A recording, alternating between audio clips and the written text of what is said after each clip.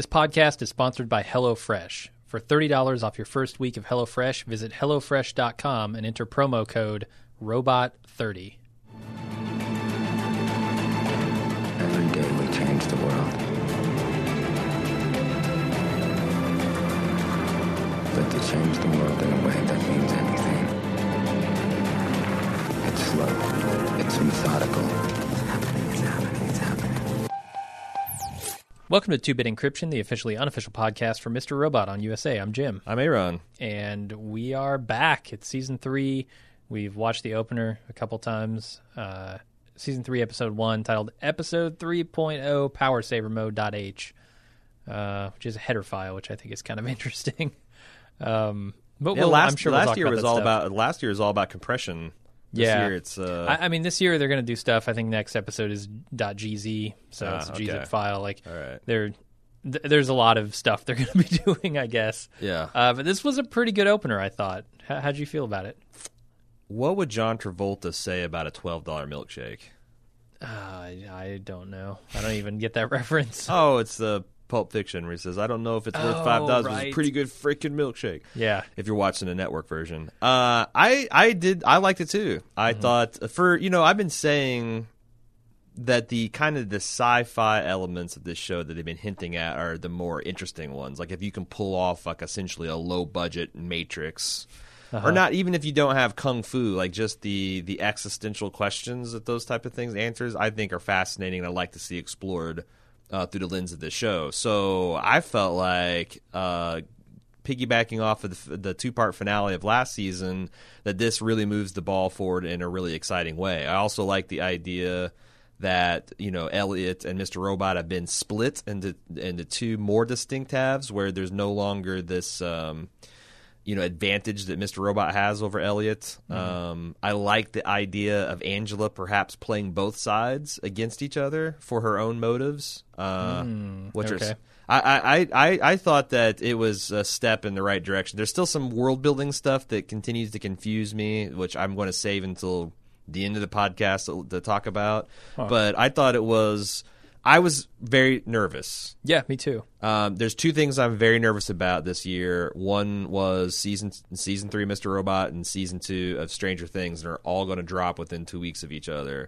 I felt like the first episode of Mr. Robot did a lot to dispel my fear that Mr. Robot was going to tunnel to another dimension up its own ass. Yeah.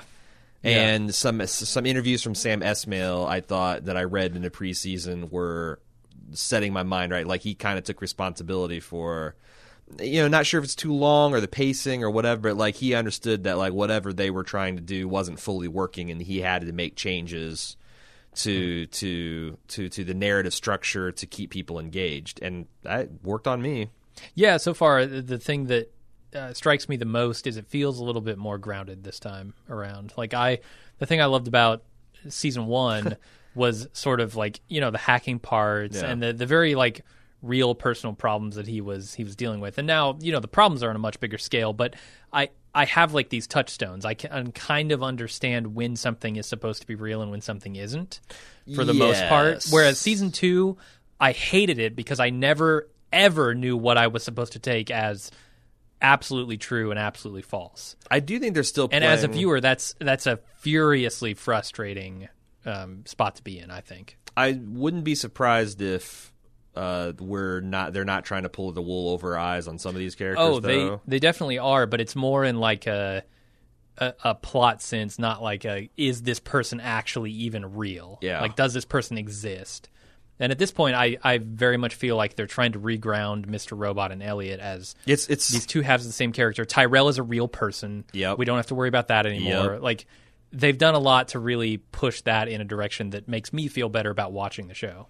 Yeah, and I think that it's funny to hear you say that this is a grounded episode where in the first 5 minutes they open the door to interdimensional Rick and Morty bullshit travel. But yeah, I kind of agree with what you're saying, that being tricksy for the sake of being tricksy, and like, oh my god, the last 5 weeks we're in a prison, mind blown. Like I feel like they need to move away from that, and so far they did. And also, I felt like even if we find out that there's something that we don't quite understand is going to manifest later, this was an interesting episode unto itself. Sure. With clearly Yeah. defined characters and motivations. And even Angela, whose motivations I don't understand, or I can feel it coming into focus. And Yeah. also the things that she's doing are more interesting than just staring at herself doing affirmations When in the I don't mirror. even know what she's thinking half the time in Right. season 2. So, yeah, I'm with you. I like this episode a lot. Well, good. Good. It's going to be a real Yeah. bummer of an episode if we both hated it. Hey, everybody. Wanted to do a little bit of housekeeping before we get to the meat of the episode. Lots of things happening. Monday, we start our long-awaited Stranger Things coverage. It's going to be like the Demogorgon coming in. Boom! It is. Just watch out for your 80s wallpaper. We're Yep. coming through. We did a podcast for all 8 episodes of season 1 to kind of get us prepped, because next weekend it drops for real to season 2 stuff on Netflix, and Can't we will wait. be marathoning that. You can also send us some feedback in this week. We're going to do a season preview podcast coming up for this coming Friday. Obviously, you're listening to the Mr. Robot podcast, so that's cool. We got you there. We're also still doing a rewatch of season 2 of Game of Thrones. Yeah. And we've been doing a lot of first-run bald movies. Just last night, we saw Jackie Chan's The Foreigner.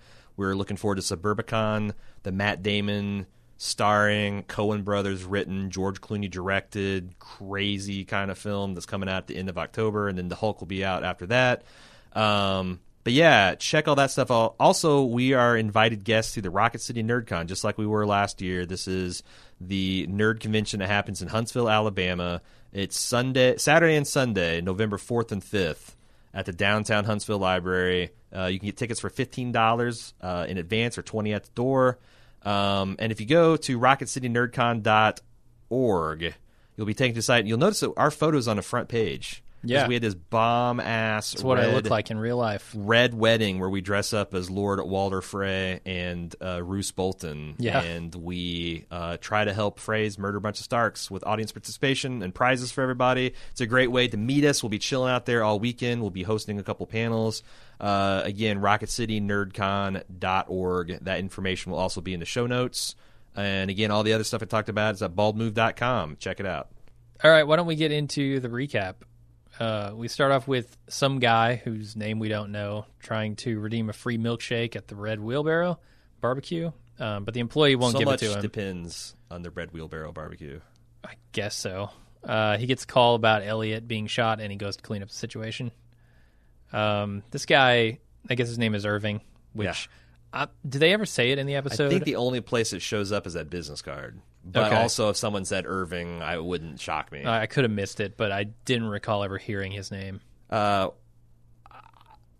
I was shocked to see this configuration of Bobby Cannavale. Yeah, no, it's a real interesting performance from him. And if I hadn't, I think it's seen- great. If I hadn't seen the station manager, is that the one with Station agent, Station yeah. agent. That's the one with Peter Dinklage Dinklage. If I hadn't seen that kind of like more laid back, goofy side, it would have been really jarring. Oh yeah, Because I would have just seen him as the dude from Boardwalk Empire who was scary, and this guy is kind of intense and scary, but in a more happy-go-lucky, fun kind of way. fun.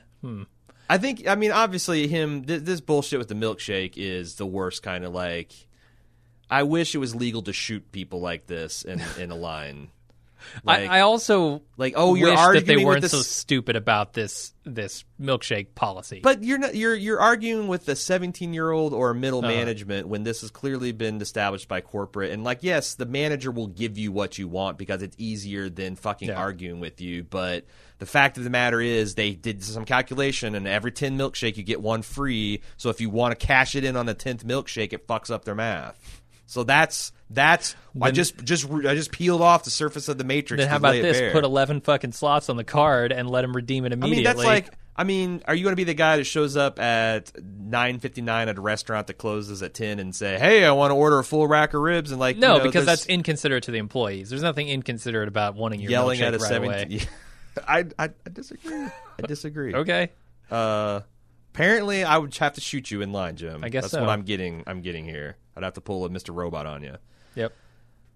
Yeah, but what did you think? I guess I haven't heard from you like what you think of this character. No, I think his performance is awesome. I think the character is a little bit silly at times, but also think Mr. very Robot- competent. Mr. Robot needs some silliness.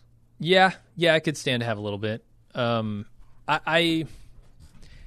I mean, he struck me immediately as the wolf, from every movie you've ever seen where the fixer comes in and fixes it. The tackiest version of the wolf I've Yeah. ever seen. Yeah, But, yeah. I mean, the lowest rent version, the cheapest. He's literally a used car salesman. Yeah, Wolf is driving a Lamborghini? This guy's driving a fucking beat up taxi.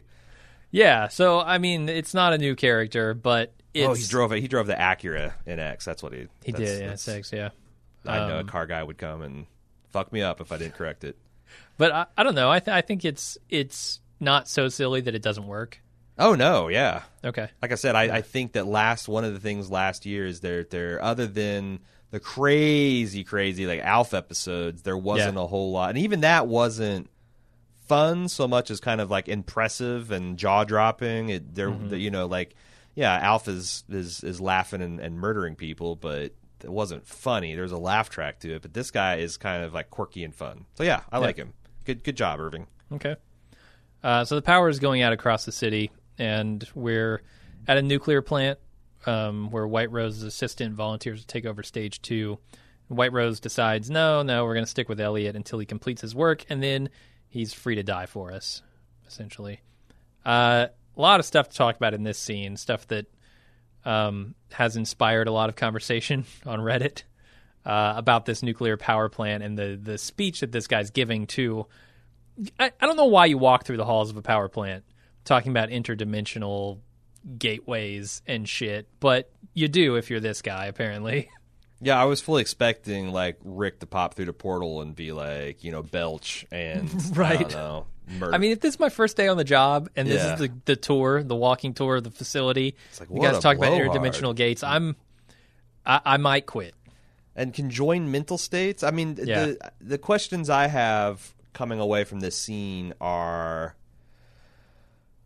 what are they trying to hint at? Is this just going to be like some kind of weird interdimensional, like Elliot and Angela jump to a different timeline where the parents never died, and like what is that going to Right. be okay, or are they going to realize that no, they just made the world they left a worse place, and that still, or is it going to be a time travel thing like they hinted at with last episode? Did you see the interview with Sam Esmail where he said, I don't believe him. well, here's the thing, He said this is not going to be time travel.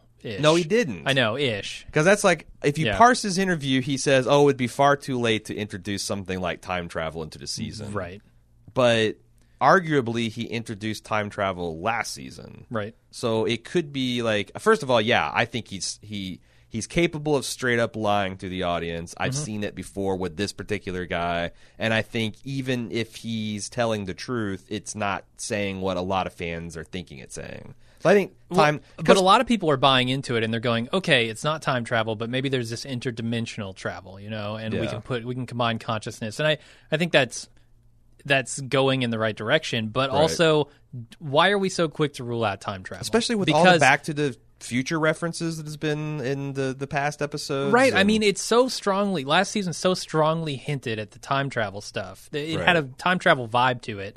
Well, and then you and come into this arguably, I season think- and you're ready in one episode in a couple of one-off statements to abandon that theory entirely Yeah. and glom onto this new one that that a meta out that of is universe, just as out of left field as the time travel stuff. Yeah, I mean, that a meta out of universe interview with a guy who tried to pull the prison wool over eyes for 5 weeks last Yeah. year. and has every incentive to keep us in the dark. Like, yeah. Well, people like to argue about stuff on the internet, Sure. and to me, it's like it's silly to like shut down that argument just because Sam Esmail said so. But we'll see. Maybe this is going to be turned to the mundane. That's the double flip twist. Well, that this is just a simple hacker story. right. That would be hilarious. But that's the other thing. I guess you can go with this interdimensional travel thing and this combining of consciousness and say that maybe it's already happened. And That's like you can go back to episode 1 where we're Yes. introduced to Mr. Robot and Elliot and say, is there some reason that Mr. Robot or Elliot's father would have come through and combined consciousness with Elliot? yes. Is there something in an alternate timeline that might have inspired him to do that at the cost of his son in this timeline because it's a bigger thing? Or maybe it was an accidental, unforeseen consequence. Right, yeah. Because we just know that they threw in the term when this science guy is spouting science stuff, he throws in conjoined mental states with the parallel universes, and that's what we're seeing. Yeah. Maybe their dad didn't die. He just warped. I mean, I don't want to go too far into this because my least favorite type of feedback is just the "what do you think if this could be true" type of like unsubstantiated. Just here's an idea. Parallel universes, conjoined mental states, million monkeys, start pounding out Shakespeare. Like, I'll wait for the show to either give me a new piece of evidence, to combine it, to have more. But mean, clearly the table is set to do about anything he wants to do. Yeah. And I think it's interesting to talk about the implications of the evidence we have on screen as to what might be happening based on that stuff. But yeah, to say if this is the thing happening, then spin off a whole bunch of theories about what else could happen. That seems silly to me. Right. White Rose is talking like Doctor Who here, though. What do you mean? Where he's just like he is saying. Well, I should say Zhang. It's not White Rose because another theory is that maybe they're conjoined, just like Elliot and Mr. Robot. Why not? So I think that's what I decided to do last year. Is I'll refer to him as the masculine when he's in Zhang persona, and then she when she's in White Rose persona. So Zhang, he is talking a whole bunch of crazy shit about what this crazy little geese and the fact that like what the project really needs is Elliot's unbridled rage. Yeah. I mean, not because that's the thing that stretches my credibility a little bit. The fact that Elliot is so much better than even elite hackers. That like that's his singular skill set's not the thing. The unbridled rage is I don't know, but I feel like that they're. Do you think that White Rose knows that Mr. Robot's living in Elliot's brain? I think so, because Irving knows. Does he? Yeah. Why? Because he was, I think at this he was point expressing he does. confusion about this guy. It didn't even look like he's met me Well, before. yeah, Angela doesn't really say why. She just says, I have it I'm under his control. handler. Yeah. Look, and I'm handling him. Yeah. I mean, it's possible. That's possible, but it's also possible that they've established that White Rose knows that there's, and I'm just an idiot because I've forgotten it, and I'm sure someone will tell me at robot@baldmove.com. I don't remember all of season 1 and 2. But so would that preclude the idea that this would be some sort of experiment that would have put, like at White Rose's behest, it would have put Christian Slater into Rami Malek's head? It doesn't, because that's the thing. He is talking about this as if it being fate, and. And he doesn't believe in coincidences. But definitely this twisted sense of, like, fate, yeah. Right. So, like, it's not a coincidence. It's meant to happen, but that doesn't mean that he engineered it. Sure. So. Yeah, I don't know. His will must be your guide. What does that even mean? Like, that's what I said, the Doctor Who aspect of it is, like, saying a lot, but completely indecipherable to us as the audience. Yeah, it's almost like White Rose has the destination in mind, but doesn't understand how to get there.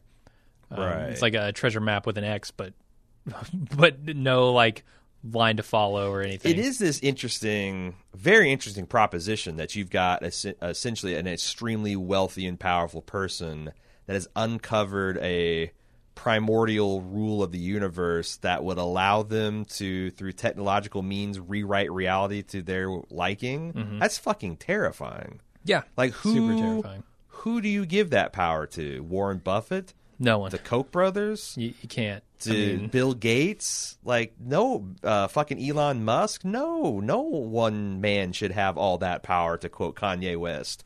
But I wonder if the thing is, once Zhang / White Rose does. Once somebody does have that power, let's say White Rose does have that power. It's game over. It's game over. Nobody can stop White Rose. Like, we become like the humans inside the Matrix. Like, we're just puppets to whatever they want to do. Like, if you got the reins of reality. Yeah, and I feel like that's the bigger game that White Rose has always been playing, that whatever his fucking name was at the top of E-Corp never quite understood. Right. Like, it was always about money and the usual control of the universe that he was so focused on, whereas White Rose was playing one level higher. It's checkers versus chess. Speaking of the bounds of what's possible, Does BD Wong have the world's greatest fade? Yeah, it's tight. I kept on getting distracted by like, my God, the precision on that. Wow. Does it himself in the mirror with a Flowbee. It's impressive. You should see it. It's a work of art. But that wasn't a particle accelerator. That's the Flowbee required to get that level of fade precision. Totally. Got to get down to the micron level. Oh yeah. For a haircut like that. True level, bitch. Right upside his head. So a lot of people were like, "Oh, is this a quantum computer that we're zooming out of?" No, I mean it's very recognizably. It looks exactly like a particle accelerator. Yeah. Which is feeding into a lot of black hole theories and wormholes and like tearing of the space-time fabric and interdimensional travel. I mean it all kind of is of a piece, but we don't know exactly where it's going yet. Yeah. So then we get to Elliot waking up in Angela's apartment a few days after being shot. She explains that the Dark Army is going to kill her if she goes to the police, or if he does even. And Elliot decides to go after Tyrell instead to try and stop Stage 2. So he goes back to the warehouse where he was shot, but it's been totally wiped down. No power for a week. He's been out for a week. Yeah. And at this point, I started to assume that Angela is reliable when she said that Tyrell is real. But then later in the episode, we had basically confirmation of that. So yeah, that was a big question coming out of season 2. Is Tyrell real? I thought that there was the gunshot, but who knows? See, I thought that was confirmation that was the big reveal that Elliot got a little too cocky about dismissing what is and isn't real, and and he starts to fall back into that right when he wakes up. Mm-hmm. He's like, I have the power, like. None of this is real if I'm not shot. And then he realizes, I'm shot. Oh, also the power's out. Right. Very symbolic. Yeah. He doesn't have the power. Yep. And I guess so refresh my memory on this fucking plan of theirs. Oh, Jesus. Were they not ready to blow this building at the end of season 2? So I thought that the back door is put in place so that they can enter malware. The plan was to enter malware to hack the uninterruptible power supplies in this building to make them explode like bombs. Right. Which would destroy the entire document retention facility for E-Corp. Absolutely, yeah. So what was the status of it, though? Because I know Elliot tried to close the back door and they shot him for it. Right.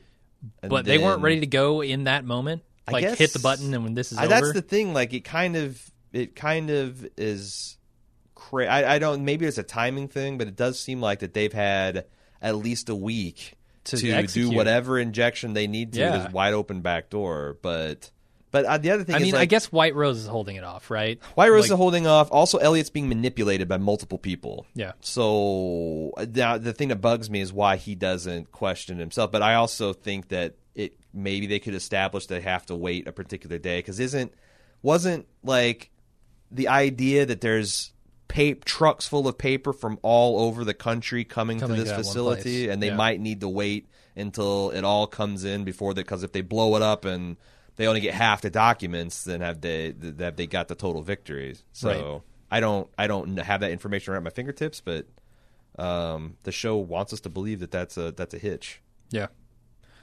Okay. Also, the idea that maybe Mr. Robot is dead at this point, I didn't believe it for a second. Yeah. But I like it seemed like an interesting possibility that there'd be some suspense about when or if Mr. Robot shows back up, because we saw him essentially de-res in the finale scene, and we haven't seen him, even a hint of him so far. Yeah, I had the same question as Elliot. Maybe they didn't kill him, but they killed Mr. Robot. I really love this shirt that Angela gives him, this Josh Groban 2013 property of Josh Groban, which I guess is a shout out to what's his name? Ollie, was that his name? Yeah, her ex, who I guess was a big Josh Groban fan. I can't quite remember what his deal was. I know he was a perv and camera shit, but wasn't he? Josh Groban fan. Yeah, Josh Groban fan. I'll label all Josh Groban fans as pervs. All right. Including Josh Groban? Yes. Or is he's blameless? Really, the shirt is just a setup for maybe the best line in the whole episode, but we'll get there. Okay. Elliot goes home where he finds Darlene waiting in his apartment, and she tells Elliot what happened with the FBI and the Dark Army in relation to like the shooting and the questioning. And she wants to know what's up with Stage 2, and so he just spills his beans and tells her everything. She's pretty pissed that he didn't tell her about it in the first place and decides to help him stop it, and they head to a place with internet access. First of all, so there's this guy on the street just preaching through this amplifier. I don't know where the hell he's getting his power from. If the power's been out for a week and this dude is out there every day. Those megaphones use batteries. Yeah, where people are just batteries are cheap when the power's out for a week. Probably not. I don't understand. That's I'm saving all that these kind of questions world for the end building of the stuff. podcast. Okay, that's fair. Because instead of inventing it like 6 different times across the podcast and bumming people out, I'm going to concentrate the poison. All right, So- well, I might bum you out with this then. All right. Elliot's really stupid enough to completely spill all the beans on the plan to his sister, who has just confessed that she was working, or not working with the FBI, but questioned by the FBI. Yeah, I mean, it seems obvious that Darlene's been rolled.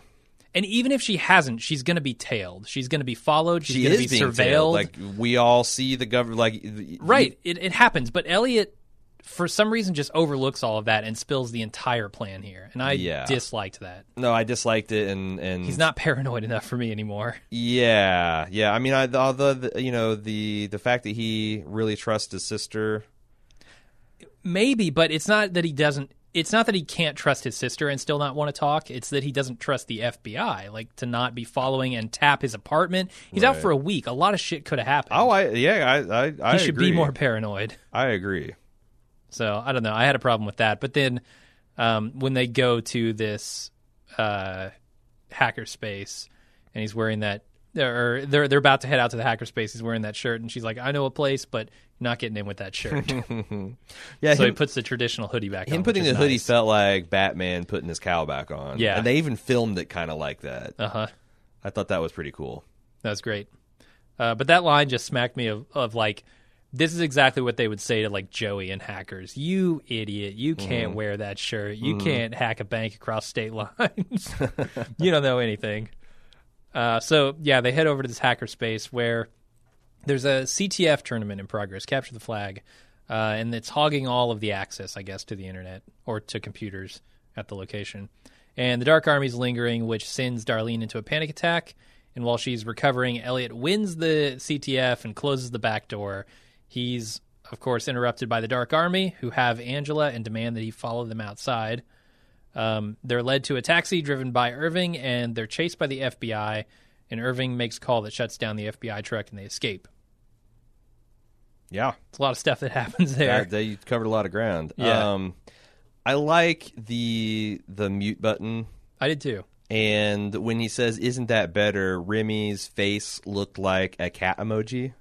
I don't know how he does that with his cheeks and his lips and his nose, but he looks like a fucking like a goddamn cat emoji, and it's adorable. We saw a lot of that crackling sound we hear. So you think? So you saw on Reddit that someone's saying that like maybe there is like a dual screen experience, like the live people don't get it, but the digital people I don't know, man. would. There's an ARG. Like, I'm just not willing to rule it out as, oh, they fucked up, because I can't see them fucking up. I feel like I would, because I don't know why they would make the ARG available only for people who are accessing the episode through the USA app. That you have to be a cable subscriber to access. I don't in have first the place. answers. I just don't want to close the door on it. Okay. It wouldn't surprise me if 2 days from now somebody goes, yeah, I decrypted that, and here's what it is. It's a picture of Sam Esmail's butt. It says drink more Ovaltine. Yeah. Watch it in real life. Hang in there. Yeah, watch it live, dumbass. All right, so the other thing is like what did you think about Elliot winning this capture the flag thing in all of 30 seconds? The way they explained it made a lot of sense to me, and I guess I didn't bat an eye at it. Like, he comes in, yeah, he's obviously the smartest guy in the room. Like, I don't know. It's always a stretch when you say this person who's super smart is this much smarter than the other super smart people. Right. But I didn't have much problem with it. I wish it like I would have believed it over like an hour-long montage. Not like the montage lasts an hour, but they compress an hour or two. But like literally 30 seconds of hacking, I didn't really buy it. I liked that it was not a technical thing that was an oversight. It was more like a perspective thing, right? Like this puzzle that they were looking at, they didn't realize that if they could play the game long enough to actually figure out the patterns, they could reverse engineer the key instead of like trying to figure out a technical way to break the key to get the puzzle, to get the mines solved. You know, Are we gonna be playing Minesweeper this season for an ARG? Maybe. I'm pretty good at Minesweeper. Are you? Yeah. Oh man, it makes my head hurt. I played hours and hours of it. Did you really? Yeah, tons. It was my go-to instead of Solitaire. Wow. I've never had a go to like any game that's that simple. Like even Bejeweled, I think I only played for a couple hours before I'm like, okay, I think I'm as good at this as I can get. You'd be surprised when you play a game for 100 hours. Well, I bet How good you can get at it. I bet, like Malcolm Gladwell. If you played it 10,000 hours, Yeah. you could be the best in the world, Jim. Yep. Maybe that's the thing. He's just played Minesweeper for 10,000 hours. There you go. I was more of a downhill skier kind of guy. Were you ever a Soylent guy? Because apparently it makes you shit yourself. Like this was a little too self-aware for me. Like a little too shoehorny.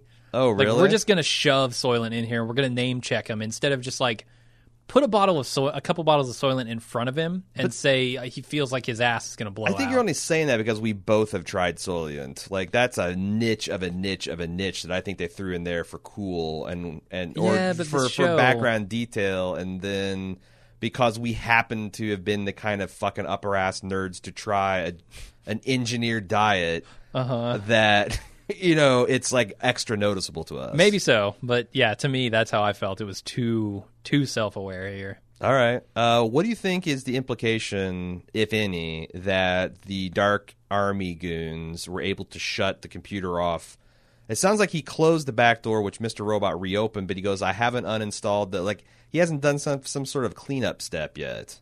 Is that Right. going to be significant or no? So Because later they- in the episode they say they reopened the back door. Right, but So Mr. maybe Robot that was, doesn't know about that whatever thing that Elliot Yeah. hadn't finished yet. I know, so maybe- it might be some sort of oversight that lets the feds in on the deal. Or I was thinking that was the oversight that allowed them to reopen the back door. well, I mean, I don't think that Elliot could fuck something up so bad that it can't be unfucked. But like, But if you can trace like what he did through Right. some kind of log files or something, okay. maybe. Yeah, I guess it's like that forensics would be just as useful for the Dark Army as it would be for the feds. Yeah. Okay. I don't know. I'm not sure. Maybe they are leaving the door open for something else. Because like the femto cell was a double thing here, right? Right. It wasn't just we got to hack the FBI. No, it was also this backdoor into E Corp. Yep. What do you think about the OnStar hack? Was it OnStar? Uh-huh. I thought it was like he was calling up a police precinct or something Right, but they used the OnStar. No, to shut down the. Yeah, you used the OnStar. Well, no, truck. he was impersonating a police officer, calling the OnStar operator to give them this law enforcement code to shut down the motor. I would think that law enforcement vehicles would Okay. be exempt from those restrictions, but maybe not. You would think so, yeah. They'd have a tag on that says "Don't shut this thing down." Yeah, and also like this just goes to show like how social engineering is where most of the really big exploits happen. Yeah, It's much easier to break through human beings gatekeeping than it is some kind of theoretically secure software algorithm. absolutely. So if you got a cop friend that can slip you the fucking master codes, you can drop the shields on the Reliant and blow Khan up the kingdom come. The thing that surprised me, and I guess it makes sense if he's talking to like some civilian outfit, is he wasn't using like the phonetic alphabet codes, like C for like Charlie for C, Niner Kilo Hotel Charlie. Yeah, because when cops call in a plate, I'm sure they do that. Is that because I'm certain of it. It's that's because they do, or is it because it makes them look cool? A little of both. I mean, that's like Why why can't- do all airline Why pilots can't it be sound functional like, and awesome? why do all airline pilots sound like Chuck Yeager? Uh-huh. It's like Chuck Yeager sounded cool. He did. And yeah, we get the red wheelbarrow barbecue thing again. I'm not sure what all of that is about. I totally forget that that plot. So Red from Wheel, season it's 2. it's a small poem about so much depends on the red wheelbarrow and there's white ducks and all this other. It's it was the. Also, that was the name on the composition journal that the Elliot was keeping, and in now, his delusion, there was the red wheelbarrow burning the books in it. Right, and now I guess that's being used as a front for the Dark Army, which explains why a fucking fast food barbecue joint would be having a generator. Mm-hmm. Nope. Not going to talk about the world building. I mean, it could still be not profitable. going to talk about the world building. If you got to run a generator, what's it cost per hour? One extra employee per hour? You're charging $12 for a milkshake and $37 for a rack of ribs at a fast food joint. Sure. There you go. Yeah, so Irving takes him over there to the red wheelbarrow, and Elliot tells him, "I'm calling off stage 2," and he agrees. But Elliot kind of presses him to get confirmation from White Rose.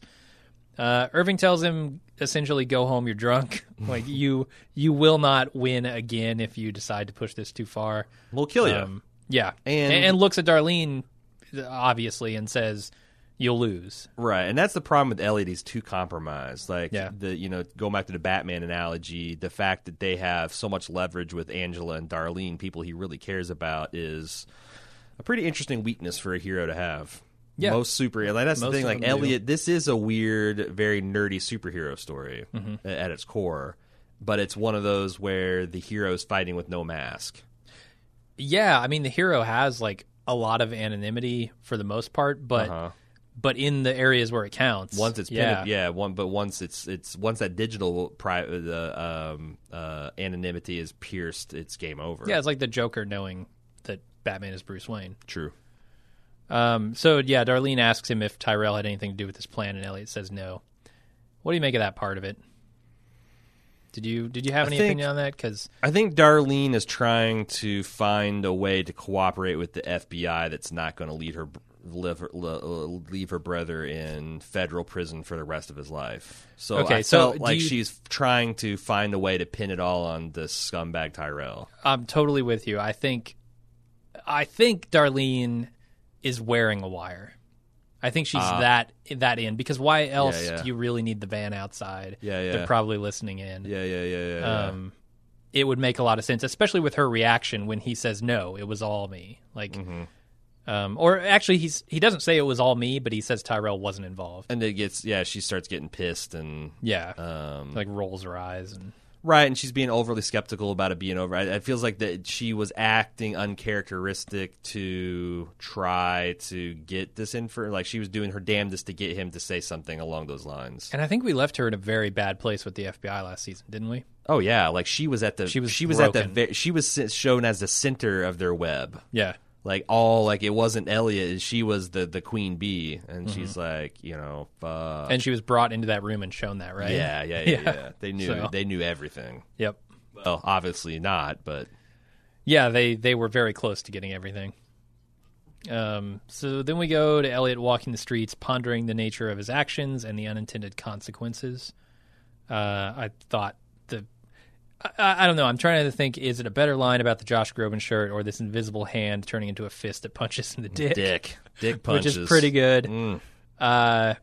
This is interesting. So he's talking about resetting society and unintentionally setting it off on a worse path than it was on before, I think. Right. That maybe the society they had built was moving along well enough, and that by trying to dismantle it and reassemble it, he's created a worse one. Yeah. Or he's allowed the opportunity for a worse one to be created. I do think that they're, like, if you push too hard for a societal change when a population's not ready, it can backfire in a major way and set you back, a long, long time. But I don't quite get what they're doing with his speech merging with, like, this Alex Jones type that we was first introduced as. It was in the background that the pad that Darlene was hiding out, the lawyer's house that she had taken over. But I mean, there's a lot of heady stuff. Like, some of this stuff is the problem I have with these Mr. Robot dialogues is, like, I'll agree with a couple words and then it's like, wait a second, this is crazy town. and some stuff that like it's not even along the lines of stuff that flatters me ideologically. Like just some of the shit that he's saying is just really pretentious freshman year college, just learning about how financial systems works. And well, I mean, that's kind of the point of this scene is, he didn't necessarily understand all the implications. He didn't know. He was not at a higher enough. He thought he was a god that was nudging a finely tuned machine into a better state, and what he was is a monkey Force of with chaos. a wrench. Yeah, just banging on something he didn't fully understand. Yeah, and I like that. And it's risky. And also, like his whole idea of like this capitalist system that takes revolutionary and cool and rebellious ideas and slaps this price tag on it, marks it up, and sells it. That is so fucking right. Yeah, like that's what it's not even the man necessarily. Like any form of cool rebellion will be commercialized. And then eventually there's a way that the quote unquote man will find a way to make a buck on it. And they've done it. NBC has a TV show called Shift Plus Control, right? Which I thought was a nice touch. Not sure how they got away with the NBC tones, but I guess satire. They can, yeah. Yeah, satire. But the whole idea that, like, because this, trading privacy for security, dignity for safety, mistaking weakness for strength. I actually, like the idea that the darkest timeline that he's imagining is the one that we're living in. Yeah. I mean, clearly Sam Esmail is wearing his political thoughts and feelings on his sleeve. I thought it's a great way to find the way to commentate on something you're passionate about with a show that stuck back in the Obama administration. Yeah, 2 years ago. And I wonder if they'll continue to do things like that. And it doesn't like there's a discussions like whether it's breaking a fourth wall, but it wasn't, because it's all in the context of his overall delusion, because we find out that this entire scene is taking place in his mind as he's kind of blue screened at the red wheelbarrow. Yeah, and you can see, it's very disjointed, right? Like sometimes he's talking, sometimes he's like not physically moving his mouth, sometimes he's not. He's looking merging at this wall into Alex Jones' personality. Yeah. This wall couldn't possibly have all his friends on it. Like it could, but come on, right? This one wall with everybody. And that was a nice, also the reminder of the stakes. We see Gideon and Shayla and was it Cisco? Cisco, all these people. Romero. I forget what his code name was. I think it was Leslie is his real name. Yeah, he got all these people that we've lost along the way already. I thought it was a nice way to kind of reestablish for someone who's been off the season or the show for a year, like what the stakes have been and what the stakes in the future are. Yeah. And also, Elliot taking some responsibility for the fact that like you messed with forces you didn't understand, and now look. Yeah. I mean, being a pawn of the Dark Army seems like a pretty frightening place to be. For sure. Let me ask you something. I seem to recall that the original, like stage one of the hack, was encrypting all of the financial documents, right? Yes. Does he not have the keys? I mean, he must not. How would he not have the keys? I mean, the encrypted files? You could just... I mean, you could delete them, certainly. That's what I'm saying. Or you could randomly generate a key and not record it. I guess if it were me, I would keep that as a backup, But I mean, that's a safety net. But I mean, if you're so... But I guess that wouldn't be his mindset going into it. And not only that, but back then, Mr. Robot had full access to Elliot. So even if Elliot might have been do something that cautious, Mr. Robot is committed to burning the whole fucking thing down. So I don't have a problem with the fact that there's this. I mean, they've long established that the only way out is to rebuild from paper. Yeah. I mean, obviously, if Elliot had the keys, that'd be pretty easy. Yeah. Now that you're saying this, there was that talk about Angela during her weird fucking experience with White Rose that the key was in her fist and her fist was in the pocket. Oh yeah. Which we kind of debated, like, what the fuck could that mean? Maybe it'll turn out that she has the encryption key, like Elliot trusted her. And there's another theory that I can't wait once we get to more the Angela to talk about. Okay, let's keep moving then. Elliot asks Angela to get him a job at E-Corp, and she says, "Yeah, I'll try." He also wants her to keep an eye on him to make sure that Mr. Robot doesn't come back, or that if he does, he doesn't fuck with him too much, I guess. Yeah. What's she going to do? Guard my beehole, Angela. He kisses Angela, who doesn't respond well, and she says that she has something to tell him and offers up this hypothetical scenario where none of this ever happens. But right before she gets to the good part, the how, she backs out. She says, never mind, which is a little shitty. If I'm Elliot, I press. Well, I say, what the hell are you talking about? I don't know to what extent Angela understands yet the relationship with Mr. Robot and Elliot. And my theory is that Angela is playing both sides of that personality against each other for her own. So she thought, I don't think Mr. Robot knows about this reality bending shit. And I don't think she was ready to tell Elliot unless she was sure that Mr. Robot wasn't listening in, maybe. I guess because this is a very new development. Where do you think Angela sits on whatever White Rose revealed to her? Do you I think she's a true believer. True blue for yeah, White Rose? I do. Now? I really do. Then I could see her trying to edge Elliot more toward the side of White Rose. Like slowly. You can't just blow his mind with some reveal, right, and expect him to go Especially along that with mind. It's pretty fragile. It is, for sure. It's a wet piece of toilet paper. So maybe that's part of it. Maybe her game is put this idea in his head of undoing stuff, right? And then kind of lead him down that path little by little. It's pretty clear to me that when Elliot says, this is the problem with Angela, she doesn't love the people who love her. Yeah. I don't think he's right. No? I think that, well, first of all, why the hell would I believe that Elliot has any kind of special insight into any person? Yeah, he's not the one to be the most empathetic. No, he can't even stand a fucking hacker telling him attaboy and touching his shoulder. Right. I think he's mistaken, but I also think that I don't I've got all kinds of different theories. Is Angela only fucking Mr. Robot, but she's only being emotionally intimate with Elliot? And they haven't really... Is she banging Mr. Robot? I kind of think she might be. What makes you think that? Because last season they established... I don't think this is... the fact that she was, chasing after older men. And that...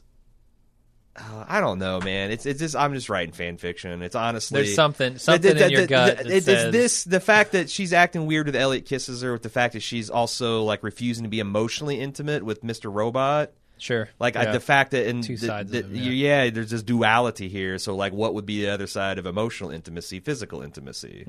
So that's how she's using those to either again, this is all through the prism of her trying to get what she wants out of this situation.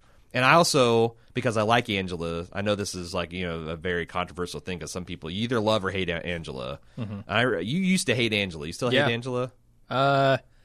Yes, but not for the reasons that you think. Okay. I like Angela, and I also think that one of my bedrock feelings is that she would not intentionally hurt Elliot. She thinks that I think that she's playing both sides, but she's serving what she sees as Elliot's true interest as well. Okay. So I wouldn't be surprised if there's a mind-blowing revelation that her and Mr. Robot are actually banging. I'm not sure what they have, what they're really going for with this power saver mode thing. I mean, it's clearly some kind of partial shutdown mode. Yeah. That's how I saw it. A emotionally, way to save emotional energy.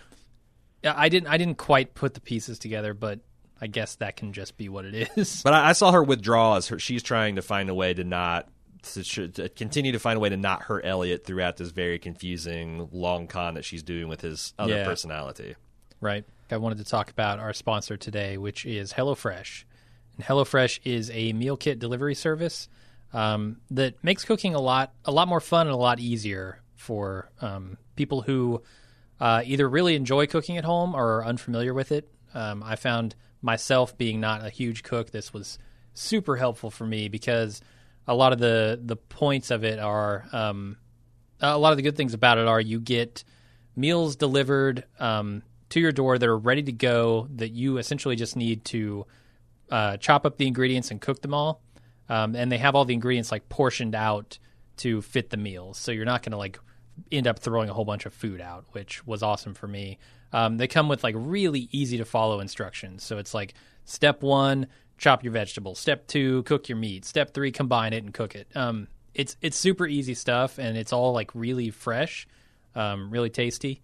What has your experience been with this? 'Cause I know you tried it recently. Yeah, I mean, sometimes the way these things work out is like they don't send us both samples, so like Jim will get them, and then Jim got the HelloFresh samples. I've been a customer for a long time, and I was just sitting over here like, I want HelloFresh. Well, one of my friends this summer had to go out of town unexpectedly and had 2 HelloFresh meals that just delivered, and they're like, "Do you want them?" I'm like, "Hell yeah!" And there was a Parmesan chicken and a meatball, handmade meatballs, and the meatballs are so damn good. I actually kept the recipe to make again, because that's the thing. You can, it's they're not HelloFresh exclusive ingredients. They're things right. like Italian sausage and oregano and ricotta cheese and stuff. And I really liked how it's like you said, the meal plans are nicely and logically laid out. It said how long it's going to take and the prep time and all that. And they're all in like the 30-minute range. Yeah, they're designed to take around 30 minutes for anyone, novices to seasoned home cooks. Yeah, and I've got a lot more cooking experience with you, but I thought it was super fun. And it's like I don't usually have that kind of experience where everything is exactly ready to go, and it made it even more fun and easy.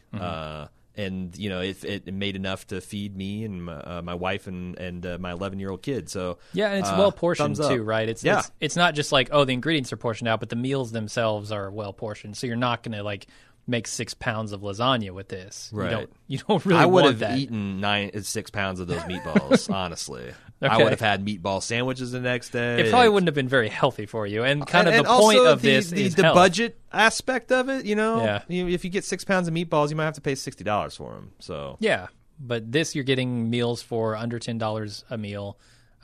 You are getting a meal that's prepared by they employ 2 dietitians, registered dietitians on their staff full time to balance all these meals nutritionally. It's really healthy. It's really easy. I suggest you go check it out. If you want to save $30 off your first week of HelloFresh, you can visit HelloFresh.com and enter the promo code ROBOT30 to do so.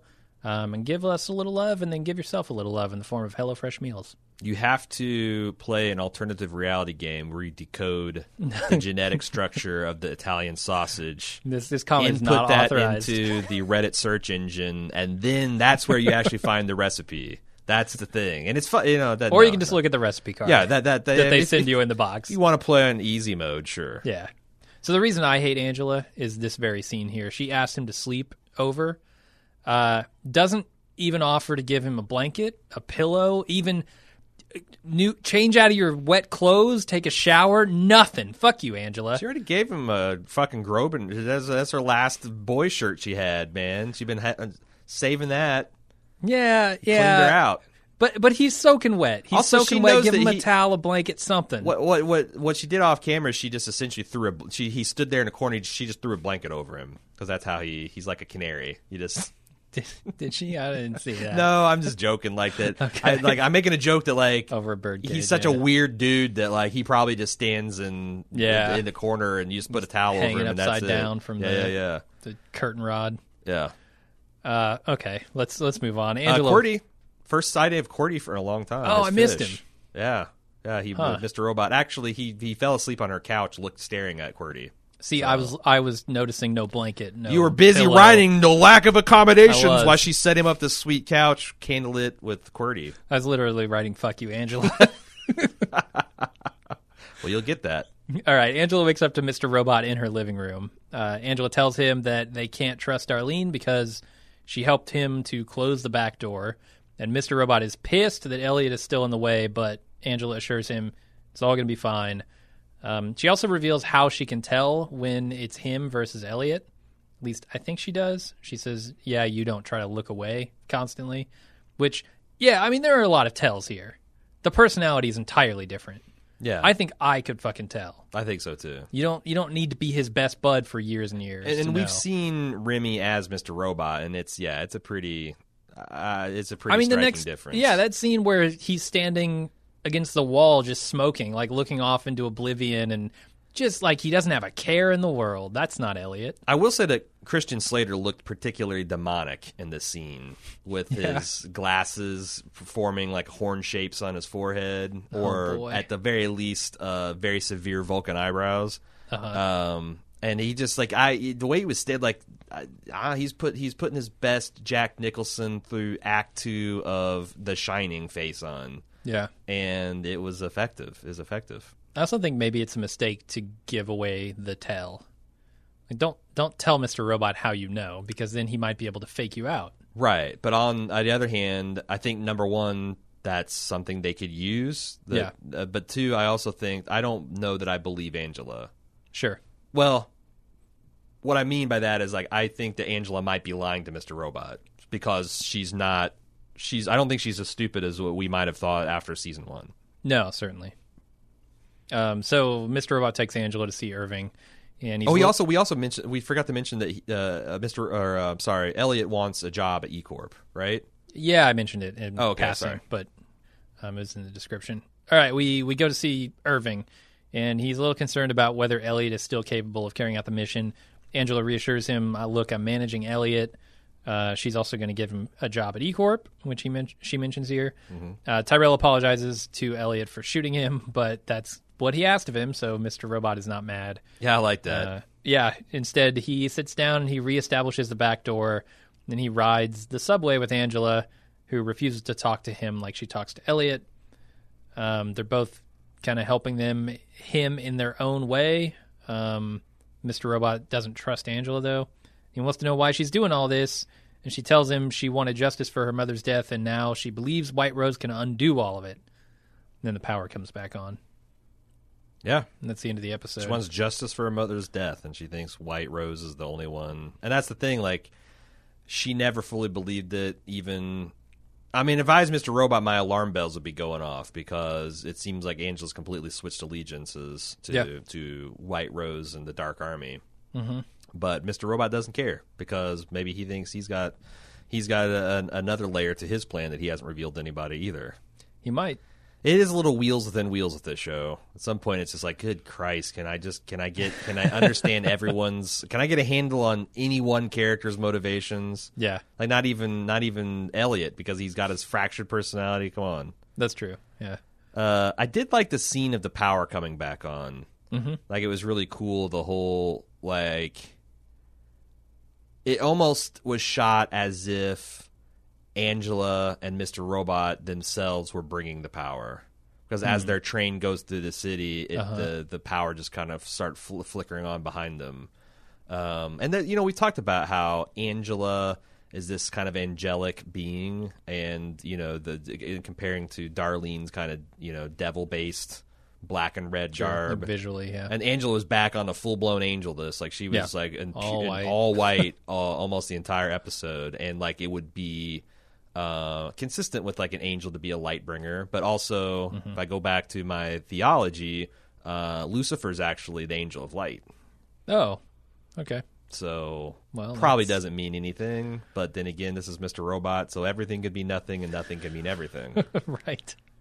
It wasn't just visually impressive either. That Daft Punk song they have going on was really just perfect, I thought. Yeah. There was just something about it, just the quality of the music. The show's always had really on-point musical and art references. Yeah. But I think that's the end of the recap. Are we going to do some feedback today? Yeah. Can I vent my spleen about this world building? Oh, yeah. Yeah, you're sure. All we have is your unbridled rage. So let's get to it. Hopefully it'll be enough, and then when I'm said my piece, I can die for you. Right. I continue. I know this threw me in the first 2 seasons, so I think I'm just going to have to. So okay. What bugs me if you're joining this podcast for the very first time is you got this world where no one has any money, everyone's being evicted, people are living in tents, but this brand new startup fast food restaurant can charge people $35 for a plate of ribs and be lined out the door. Mm-hmm. And if you look at people in the line, they're not like, E-Corp executives, because they made a point of like they're still these are just like normal Joes eating out. Yeah. How are they affording to do that? How There is was this... some talk of like a government bailout for the citizens, right? Like, here's your allowance for the day. And you're going to blow it on $35 ribs Right. and $12 milkshakes? But if you're living in New York City and Uh-huh. your only access to food is what's available on the streets, like, they're not going to go out to the country and start picking berries. Mm-hmm. You're stuck in this city, and you essentially have access to the food you have access to. And how expensive... And you're going to pay whatever you can. And they make it a point of how expensive gas is, and this whole restaurant's being powered by a gas generator. Yeah. I mean, I get that it's a front for the Dark Army, but I guess I don't understand why then it just wouldn't be deserted, you know? Yeah. Like it was the second time. Well, no, I guess it was. That was when they were trying to close. And there's like little stuff like that where, you know, people like and the power out in New York City for 7 fucking days. Yeah, that's Like I feel like an apocalypse. I feel like I feel like society should be a lot more fucked up than it is. They're like always hinting at it and like people losing their houses and jobs and all that, but there's still not. There would be daily people in the street protesting and burning shit down and throwing Molotovs, and cops would be clashing, and it's just the most peaceful damn financial Armageddon I've ever seen. And it's so weird. Yeah. So I started like first they just started really grinding my gears. I'm like, you know what? This is like Star Trek.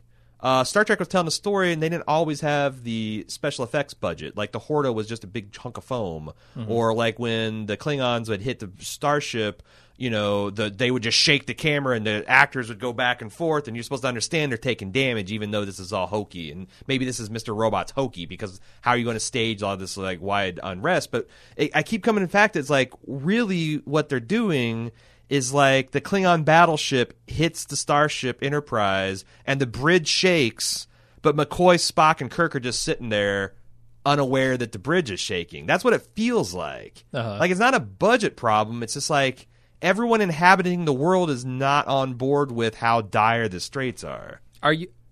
Let me ask you this. Are you supposed to be understanding that? And that maybe Elliot is wrong? That he hasn't, in fact, created the potential for a worse society, because people do seem to be getting along. There's a scene where I see like a homeless man given a cup of coffee or whatever by somebody else. Yeah. Just a stranger comes up and hands it to him. Like, has Mr. Robot created, like, had the right idea and created some kind of reboot of society that's going to be beneficial? And Elliot is now the bad guy trying to tear it down because he's afraid of what it might become. Well, the other idea is that I saw on Reddit that I liked is perhaps we're barking up the wrong tree with time travel and alternate dimensions. And because this has come up a lot in some intelligentsia circles, the idea that we are living in a simulation. Sure. Yeah. And that there's different ways that you can test with advanced theoretical physics or a really powerful computer to try to pierce the fact that you're in a simulation. And maybe that White Rose has cottoned on to the idea that we're all living in this simulation, and this also ties in with Elliot's talking about you have to get the full state of the game before you can exploit it, and that's what this is like. This particle accelerator, this giant project, is a way for White Rose to gain control of the simulation or to punch out of it.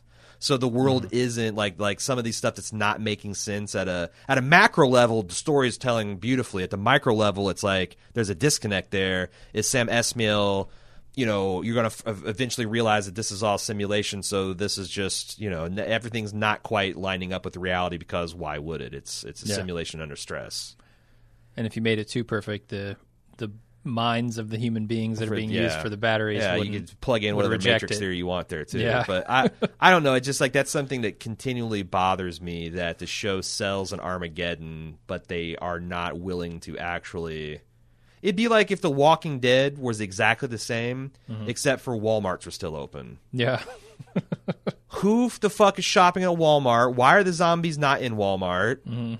Where are they getting the power and the money? It's just very weird, and it always jars me. And I tried to find a way to rationalize it, and I just kept on. It's just there's nothing quite fits. Yeah. So I don't know if I'm the only person that's having this problem, but it's not getting in the way of the overall enjoyment of the story. It's just like it keeps fucking with me because I'm like, there's got to be a plot point to this. Yeah. Or it could be just Sam Esmail doesn't care or understand or wants to sweat these kind of details. I think that would be a cool detail to sweat. Anyway. And maybe he is, like behind the scenes, he's setting something larger up. Huh? We just don't know. Bravo, Sam.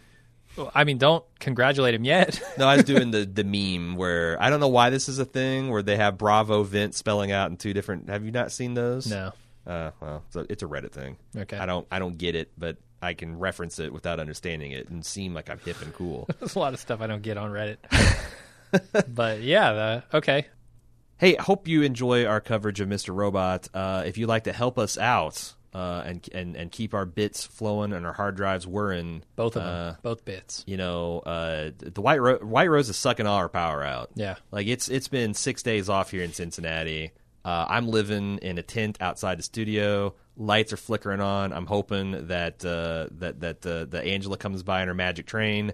But until then, we need people to help us out. You can go to club.baldmove.com, and it's not just a help out kind of thing. You get a lot for bonus content for your money. You get more bonus audio episodes. You get video feeds of all of our podcasts. You get VIP access to the forums. You get ad-free feeds. So you don't have to listen to us talk about advertising. I know some people doesn't like that. You can make it all go away and get all these features and more. You can check out the whole pitch at club.baldmove.com. And also, you can try the whole thing for free for 30 days by signing up at club.baldmove.com. Check it out, and we appreciate your support in advance. How about some feedback? Shall I move on to feedback? Robot@baldmove.com is how you get in contact with us. Not Mr., not Mr. Dot, not anything but robot@baldmove.com. Ryan S. Hey, guys, I'm excited to hear your podcast on the season of Mr. Robot. After watching the premiere of Season 3, I stumbled across this Reddit post and I had a feeling you guys would like it. The rabbit hole goes on forever in this one. All right. So here's how I'm going to handle the ARG at this point. I'm just going to tell you what is out there and and how you want to play. It's all like the hub of the activity is going down on the Mr. Robot subreddit on Reddit. Mm-hmm. But there is a brief scene of some people on the street that are homeless and looking for a job, and they have QR codes that they're holding for that have a link to their resume. And if you click on that, there is a reference to this E-Corp bulletin board subreddit. I think it's Inside E-Corp. Inside E-Corp. With underscores between. Inside_E_Corp, which is a subreddit that apparently they've worked with Reddit to create because everything is backdated to contemporaneous 2015 timelines. And there's all these conversations, and some of them are mundane, like what floor is the hottest floor of the E-Corp building, and they talk about cafeteria food. But then there's also discussions about some other stuff that might go down. But there's like 30, 40 conversations with multiple threads and multiple participants, and then there's one at the top saying, just so you know, HR is watching, and then the conversations abruptly stop. Huh. But then Okay. there's other links to other fake subreddits in there, and I haven't seen like the ultimate end state of this game, but if you want to play, there's a lot of stuff going down on Reddit. They're actually. And I'm not saying like discussion. I'm like they're actually using Reddit. I think is for the first time to deploy this ARG, and clearly the Reddit moderators are working with them because that's the only way to set up a closed group that has discussions. Like because first time when this surfaced, people were like, "Oh my god, Sam Esmail created all of this shit 2.5 years ago," and how? Oh my god! And I'm like, no, there's no fucking way this stuff was written out 2 years ago. And then sure enough, there's a few, like some of the timestamps they forgot to alter. So there's a few from like 3 days ago that are in the middle of a conversation that's going on 2.5 years ago. So check it out. I just went in there and I just like I did the Grandpa Simpson thing where I took off my hat and put it on the thing, saw what I saw, and then got my hat, put it back on my head, and walked right back out. I'm going to, because I spent a lot of time analyzing that stuff last year, and I didn't feel like I paid off. Yeah. But if you want to play it, and if we're proven wrong this season, then we'll continue to cover it at this level. Nate MD. I was just listening to Season 2 wrap up again in preparation for tomorrow's Season 3 Episode 1 podcast and realized I had the answer to a question from another listener. The question was this: how did the FBI was able to link the spent casing from the Fun Society arcade to the popcorn gun that's still in possession of Tyrell? Don't they need to perform ballistics testing? With the sale of new guns, gun manufacturers include a spent casing in a sealed envelope with the gun's make, model, caliber, and serial number. In states that do not require the registration of guns, gun owners are free to do with these as they please. However, in states where guns are required to be registered, including New York, these certified spent casings are turned over to the state in case the gun is ever used in the commission of a crime, so that the weapon does not have to be recovered in order to link any spent casings obtained from the crime scene to the gun's owner. When Xander reported the gun stolen and reported that he suspected Darlene to be the thief, the FBI naturally compared his spent casing on the file to this casing found in the arcade and found them to be a match. Seems plausible to me. Okay. I had no idea that was a thing. Yeah. That's why I always buy my guns from trunks in the backside of lonely roads in New Mexico. So Irving's got that gun now, right? And it was a loaner? Yeah. I think he pockets it. Because he said that's not what I meant by, safekeeping? Safekeeping, yeah. Yeah. So, I don't know. We'll see where that goes. Jared C., how do you think Elliot will react when he finds out that Angela's betrayed him? Yes, parenthetically, he says, Angela is a betrayal no matter how you want to try to spin it. Oh, I'm going to try to spin it, all right.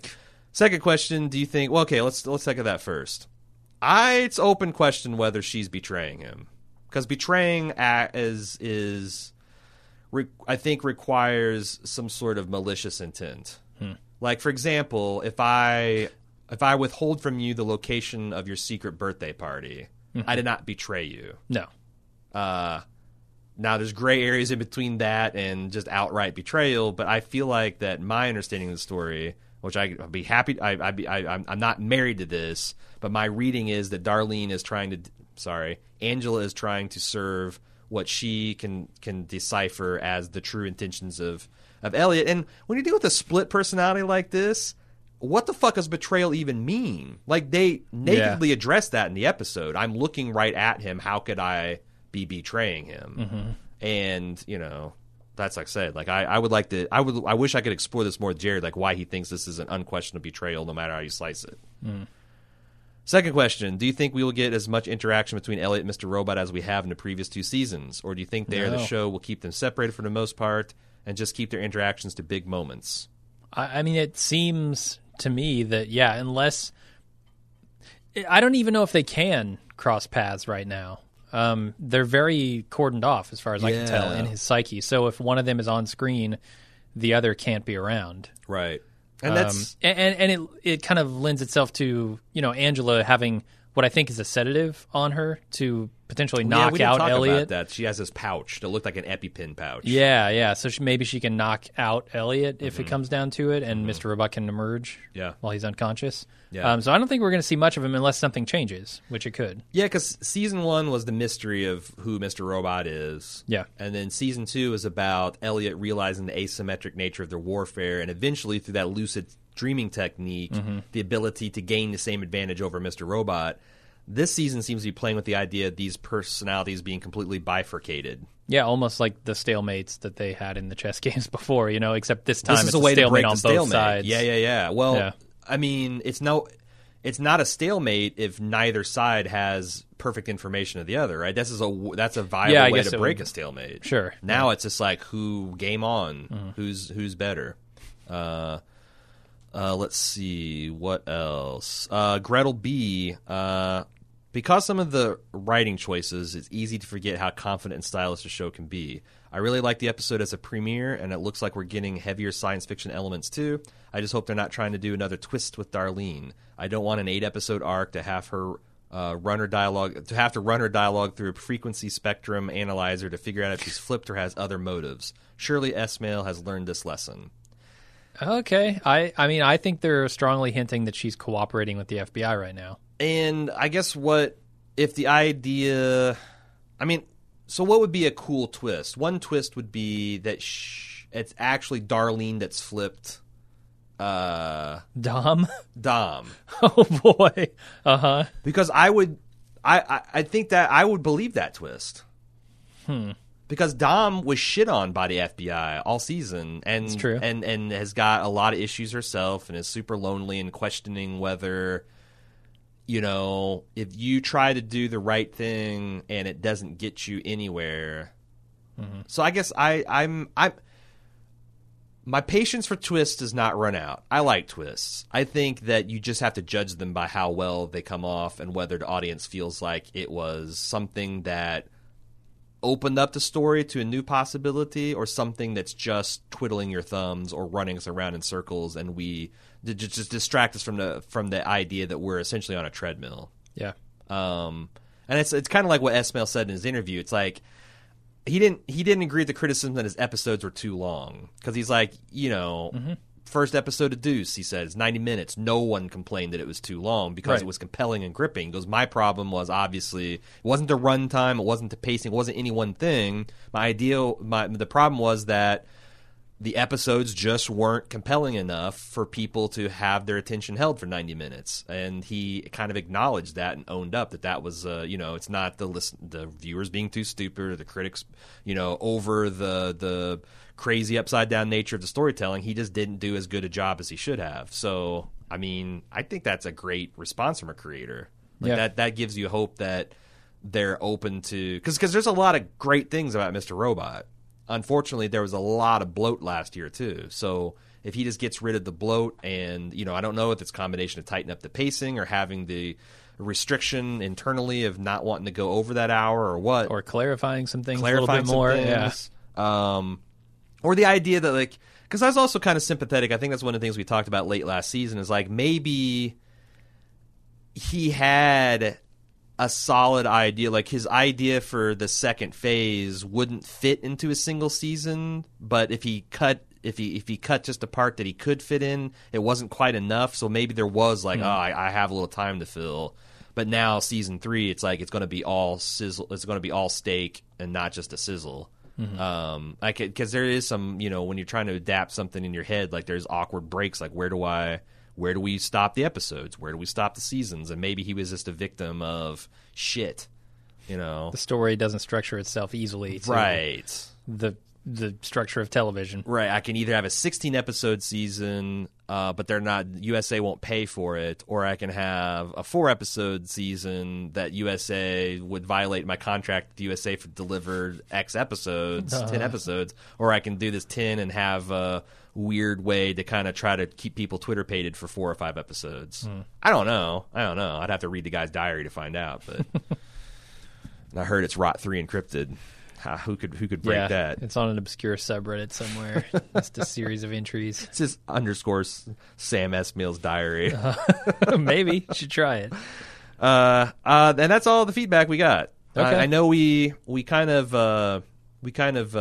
hurry up this what's the word I'm saying? We surprise dropped this episode.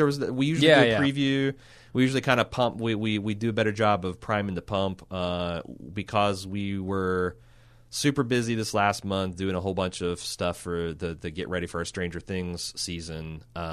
We didn't have the literal time to record a preview episode. So I think next week we'll start getting more and more feedback.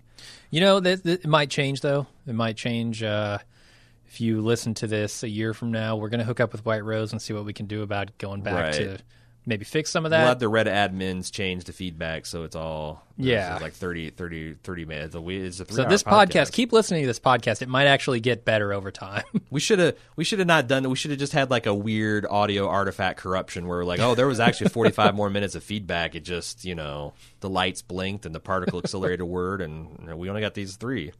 But Robot at baldmove.com. Also, you can go to our forums.baldmove.com, and play along with the ever evolving mystery with our fellow fans there. Yeah. And go to baldmove.com to check out all the stuff that we do. That's it. Until next week, I'm Aaron. And I'm Jim. See ya.